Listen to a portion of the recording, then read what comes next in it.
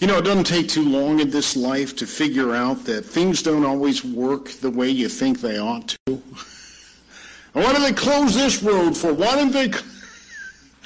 Oh, my goodness. You ever go into a building, you push it, and you boom. Oh, this one's a pull. Can we just not make that universal? From the outside, you either pull or push.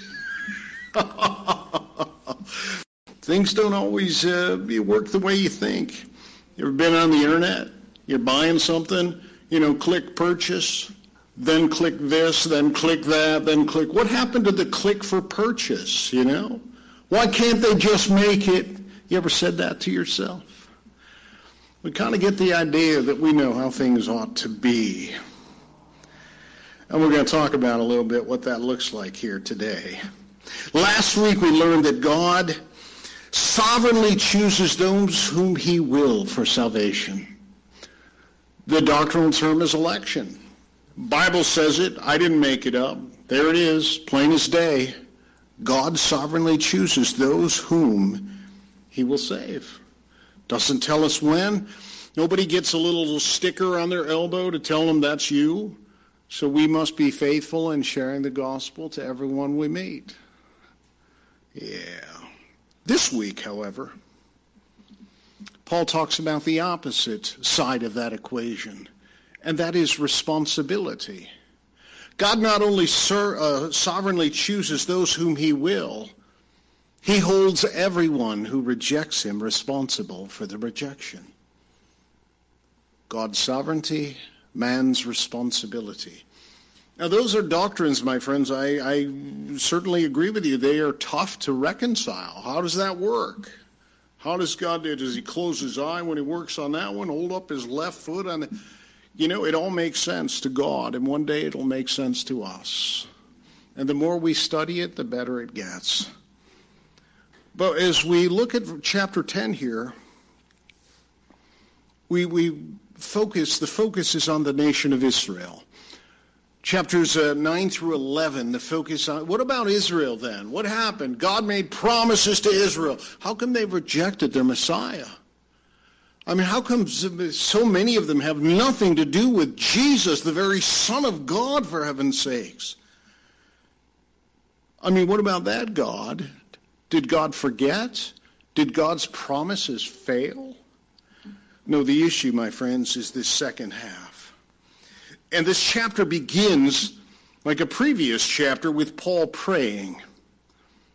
And he's praying for Israel. You will notice here, my friends, the prayer is for their salvation.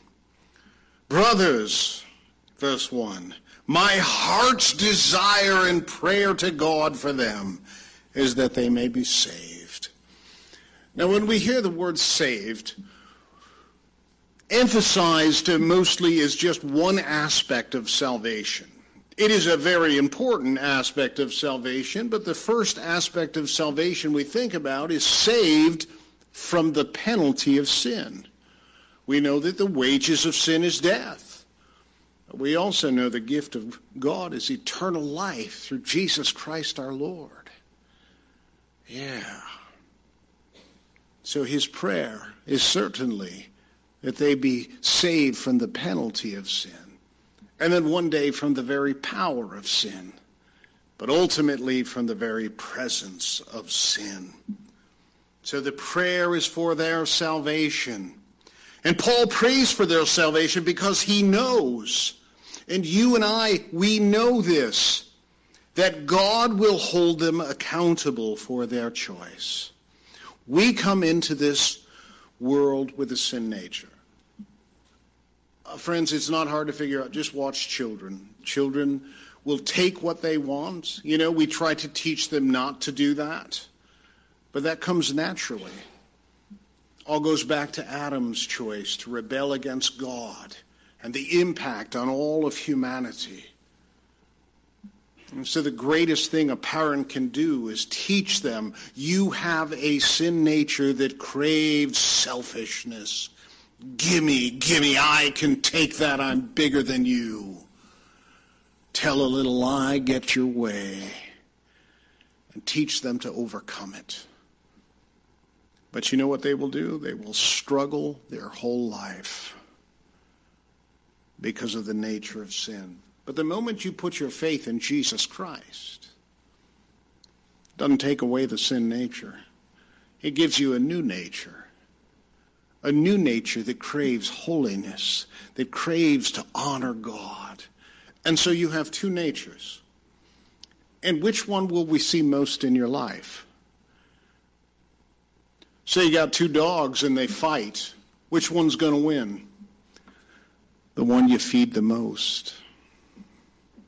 The one you feed the most, my friends. That's the nature that we will see in your life. It can't help but burst out for everyone to see.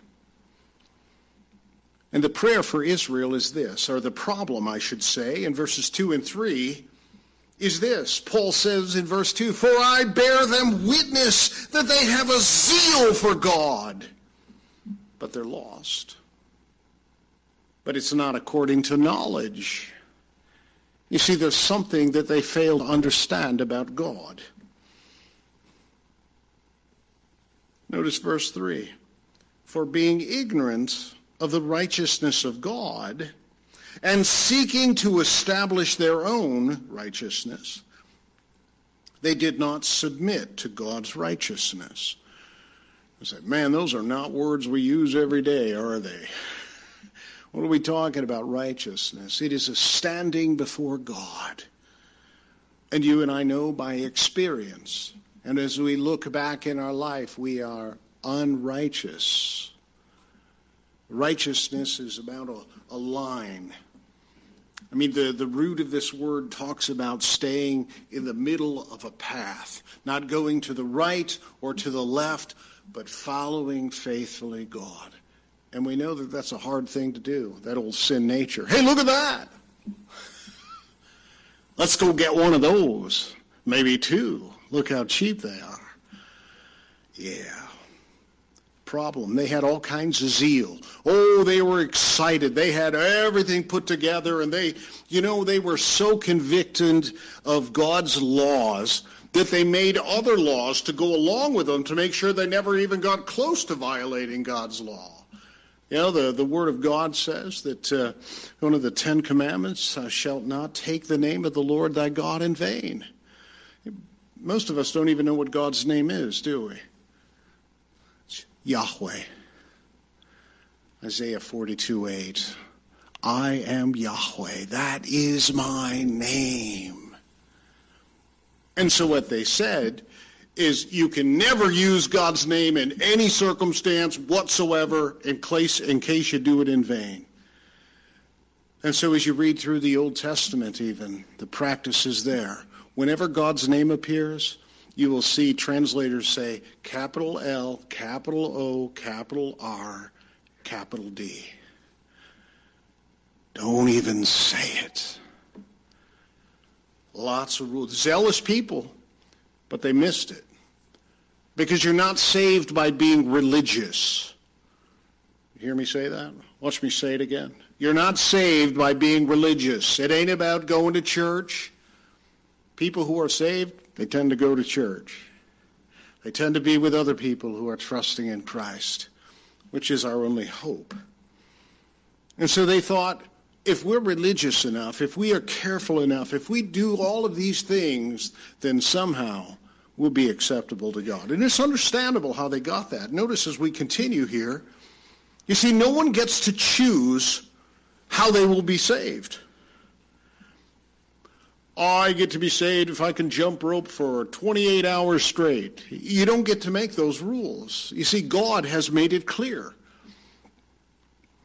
And here in verse 4, we see the righteousness is found in Christ by faith. For Christ is the end of the law for righteousness to everyone who believes. Now there's a statement. Christ is the end of the law. What does that mean? He's the fulfillment of the law. He has done everything so that you don't have to. Now, what does that mean? We don't have to even think about the moral commandments of the old. We are. If we're wise, we will. But we're not saved by following the law, my friends. We're saved by trusting in Christ. Now, in verse 5, we see how Israel could make that mistake. Notice what Paul writes. For Moses writes about the righteousness that is based on the law. Well, see, there it is. You know what the problem is? You can't keep the law. Remember that sin nature thing we talked about? We battle and we battle and we battle, and we lose an awful lot. And sometimes we just give up. Yeah. So if you were able to keep the law perfectly, yes, you would be righteous. You know what the problem is? You can't. You know, if you could only jump about 11 feet high, well, that'd be nice, but you can't. I mean, the greatest athletes in the world can't jump that high. I'm not talking about fingers. Hey, don't argue with me without basketball here, friends. I'm talking about your feet. You can't. You can't fulfill the law because of your sin nature. The law is perfect. And you know how I know that? I've read the Bible. If you read through the Old Testament, you see from the very birth of the nation of Israel, they go down into Egypt to grow over 430 years, and they go in 75 people. They come out 2.5 million, and the Lord has saved them miraculously through plagues and the crossing of the Red Sea on dry ground. I mean, miracle after miracle after miracle. The very glory of God in their presence. And so they go down, hey, why don't we send some spies into the land and see if it's as good as God says it is, as if God's a liar. And they send in 12 spies. 10 of them said, yeah, it's beautiful, but we'll never do it because we're so tiny compared to those people. They've absolutely forgotten about God and what he has said and what he's able to do. And so they make a plan. Let's kill this Moses guy and go back to Egypt. It doesn't take long for people to walk away from the Lord. Fortunately for us, there's a way back. There's a way back. So all of us, we come into this world bankrupt. When it comes to righteous standing before God, we are born with this sin nature, followed by years of putting it into practice. We, all like Israel, have a great need for God's righteousness. And that was the purpose of the law anyways. It was supposed to be our guardian to bring us to Christ, to teach us day after day that we don't have what it takes. We are an unrighteous people, and we need the righteousness of God. And when we come to verse 6, Paul is about to quote a verse that he's going to reference the Old Testament, Deuteronomy chapter 30, which is a remarkable passage. I commend you to read that maybe sometime. I'm going to read a little bit to you here today. But in Deuteronomy chapter 30, finally the people of Israel are standing at the border of this promised land. Now, they had failed before. God caused that generation to wander in the wilderness for 40 years until every person who had rejected him was dead. A whole new generation stands at the gate. And in Deuteronomy chapter 30, we'll start in verse 19. Moses pleading with these people, knowing their nature. He says, I call heaven and earth to witness against you today that I have set before you life and death. You see, the book of Deuteronomy literally means a second law. It's not one added on. It means they reviewed the whole thing. Let's take a look at this again. And after laying out all that God commands them to do, promised with life and blessing and protection, multiplied in their fields and in their houses, their families, their strength and victories and all of these things, health. Friends, anything you could desire, God had promised them. Perfect health, no sickness, long, long lives. Protection, wealth, riches. You're going to do real well, you follow me. Here's Moses. And I call heaven and earth to witness against you that I have set before you life and death, blessing and curse. You see, you obey God. In comes the blessing. In comes the life, but you walk away. Wages of sin is death, my friends. Therefore, Moses says, choose life that you and your offspring may live, loving the Lord your God, obeying his voice and holding fast to him, for he is your life, and length of days that you may dwell in the land that the Lord swore to your fathers, to Abraham, to Isaac, and to Jacob, to give them. A little background to these verses you're about to see. And what Moses will say, you don't have to cross the ocean to learn about these things. They are right here. The law has been given to you. You don't need to go to heaven. You don't need to cross an ocean. You don't need to build a kingdom. It is right here before you. And he calls them to make a choice. And back to Romans in verse 6. Paul says, but the righteousness based on faith says, do not say in your heart, who will ascend to heaven? See, that's that reference to Deuteronomy 30. That is to bring Christ down. Or who will ascend to the abyss? That is to bring Christ up from the dead. But what does it say? The word is near you, in your mouth and in your heart. That is the word of faith that we proclaim. What's he talking about here, friends? He's saying it ain't that difficult. It's not complicated. It's not complex, my friend. It's just this simple. Righteousness is not found in a far-off place. And faith conceived in the heart. But what does it say? The word is near you, in your mouth and in your heart. That is the word of faith that we proclaim, verse 9. It's conceived in your heart and confessed with your mouth. Because, and here it is, friends, look at this. No PhDs here. If you confess with your mouth that Jesus is Lord and believe in your heart that God raised him from the dead, you will be saved from the penalty of sin. Ultimately, sanctification is being saved from the power of sin in your life, and one day the very presence of sin. Not that complicated. You put your faith in Christ. You put your faith in the Lord. Notice verse 10. For with the heart one believes and is justified. The word justified there means that God declares you righteous.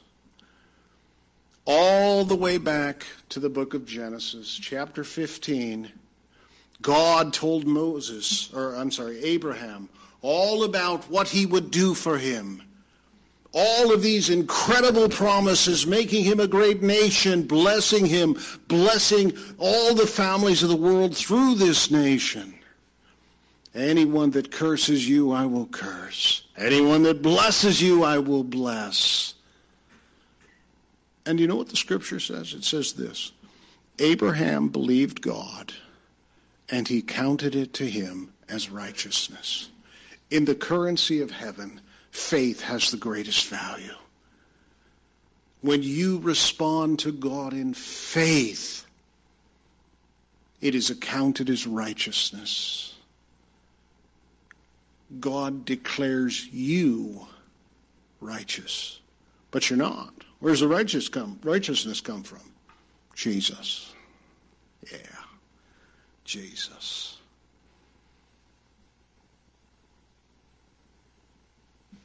But you know what? Got to make a choice. Got to make a choice. There isn't anybody in this room that hasn't come to a point in their life that That suddenly that gospel that they heard all of their lives suddenly was the center of everything that they could have. This is the choice. I look at my life, I don't want that. I want Christ. I want his forgiveness. I need it. I crave it. I need his righteousness. And you're trusting in him, and he declares you righteous and forgives you of the penalty of sin. You say, oh, that's the cheap way out, eh? Really? Anybody hear the cross? That's the price of your salvation. Wages of sin is death, and death, Christ dies in our place for our sin and rises from the dead. But it's a choice you got to make, my friends. For the scripture says in verse 11, everyone who believes in him will not be put to shame. It's a choice that everyone has to make, no matter who you are, who your family is, who your daddy was, what your mama used to do. Doesn't matter. For there is no distinction between Jew and Greeks. For the same Lord is Lord of all, bestowing his riches on all who call on him. That word all, you know what that word all means? All means all. And that's all that all means. Let me say that again. Not gonna. For everyone who calls on the name of the Lord will be saved.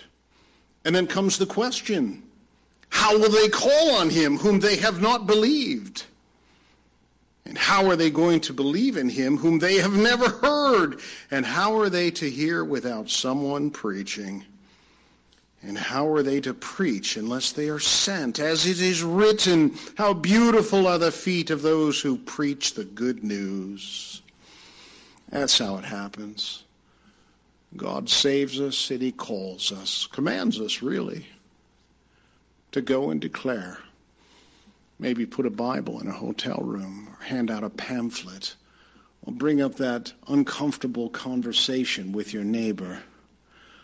I need to tell you about Jesus and what difference he made in my life and the difference he can make in yours. Or you lay out the truth that everyone's a sinner. All have sinned and fall short of the glory of God. And that's bad news. Bad news gets worse. Wages of sin is death. What are we talking about here? Everybody dies. What are we talking about? We're talking about death means separation. That makes sense, doesn't it, when you think about it? Because that's exactly what it is. And ultimately, the penalty for sin is eternal separation from God and his compassion, his kindness, his graces, his goodness, his love. And there's a word for that. It's called hell. The penalty for sin is death. And yet Christ died for our sin. And he rose from the dead. How do we know? Because he appeared to a whole bunch of people. We heard from the reading here today, and that was the 5th time that the disciples had seen the risen Christ. And the only response acceptable, my friend, is, well, I'll go build a church in some poor country. That ain't it. That is a great, great thing to do, my friends, but that's not how you're saved. You're saved by faith. And so it's a choice that everyone has to make. It's a responsibility for you and I to go and preach. Look at verse 16. But sadly, not everyone's going to make that choice. Verse 16, but they have not all obeyed the gospel, talking about Israel. For Isaiah, the prophet, says, Lord, who has believed what he has heard from us? So faith comes from hearing, and hearing through the word of Christ. But I ask, have they not heard? Indeed they have. And what we have here, friends, quoted in Romans, verse 18, is a quote from Psalm 19. It's talking about general revelation. You know what general revelation is? Revelation that is available to anybody at any time. You go outside, you look at springing. And you say, man, it did that last year too. And you say, it's like there's some kind of design in all of this. And of course, if there's a design, there must be a designer. And it tells us there is someone. And that someone is powerful. Remember that last thunderstorm? See these gigantic, massive trees blown over? That's a lot of power going on out there. Yeah. But they have not. Well, have they heard? Indeed they have, for the voice has gone out throughout all the earth, and the words to the ends of the world. And you know, the church is one of the tools that God uses to bring Israel back to faith. Did you know that? It's true. Take a look here at verse 19. But I asked, did not Israel understand? First, Moses says, I will make you jealous of those who are not a nation. With a foolish nation, I will make you angry. Talking about the Gentiles. It's talking about the church. The church is supposed to provoke Israel to jealousy and to crave for the God that we serve. And then we end with this picture. Where is God in all of this? Oh, God stands back and he chooses a few. That's not what's going on here, my friends. This is an act of love at a very great cost to him and his son. But look at the picture we have. In verse 20, then Isaiah is so bold to say, I have been found by those who did not seek me. I have shown myself to those who did not ask for me. Talking about the Gentiles, but of Israel, he says. And there's the picture of the Lord. All day long I have held out my hands to a disobedient and contrary people. I got grandkids, and they're way better than yours. I'm teasing, but you know what? They're pretty spectacular, and it's great. They come over to my house, and you know what I do? And you know what? Sometimes they go, and come running, and that is a wonderful thing, isn't it? You might know something about that. And then sometimes it's this. And so here's the picture of the Lord. Come on. All day long. You got to make a choice. If you haven't already made that choice to put your faith in Jesus Christ, you ought to do it today. Because choices have consequences. One consequence with one choice is eternal life. Eternal life. Entrance to heaven, every tear is wiped away. There is no more sorrow, no more sadness. Only joy, my friends. The Bible says that. And the other one is hell. Luke 16. You want to look at the difference? Luke 16. Jesus tells a story about two people. A wealthy man, and his wealth is an opportunity for him to do good for others. But he doesn't take that road. He keeps it to himself, caring nothing about anyone else. Certainly evidence of a lost heart. And then there's a poor man named Lazarus who cries out to God in faith. And they both die, as people tend to do. And one, this rich man, is in torment. And he is crying out to the Lord. And hear me what he says. Send Lazarus to my brothers that they not end up in this place. Got a choice, friends. Do you trust him? Do you talk about him? Do you tell about him to others? I can't imagine that there would be a neighbor in hell someday that cries out, why didn't he tell me? Why didn't he warn me? Why didn't he just grab me and plead with me to put my trust in Christ? Friends, let's make sure we don't have neighbors like that, okay? Let's make sure we tell people about Jesus. But let's make sure first that we're trusting in him ourselves.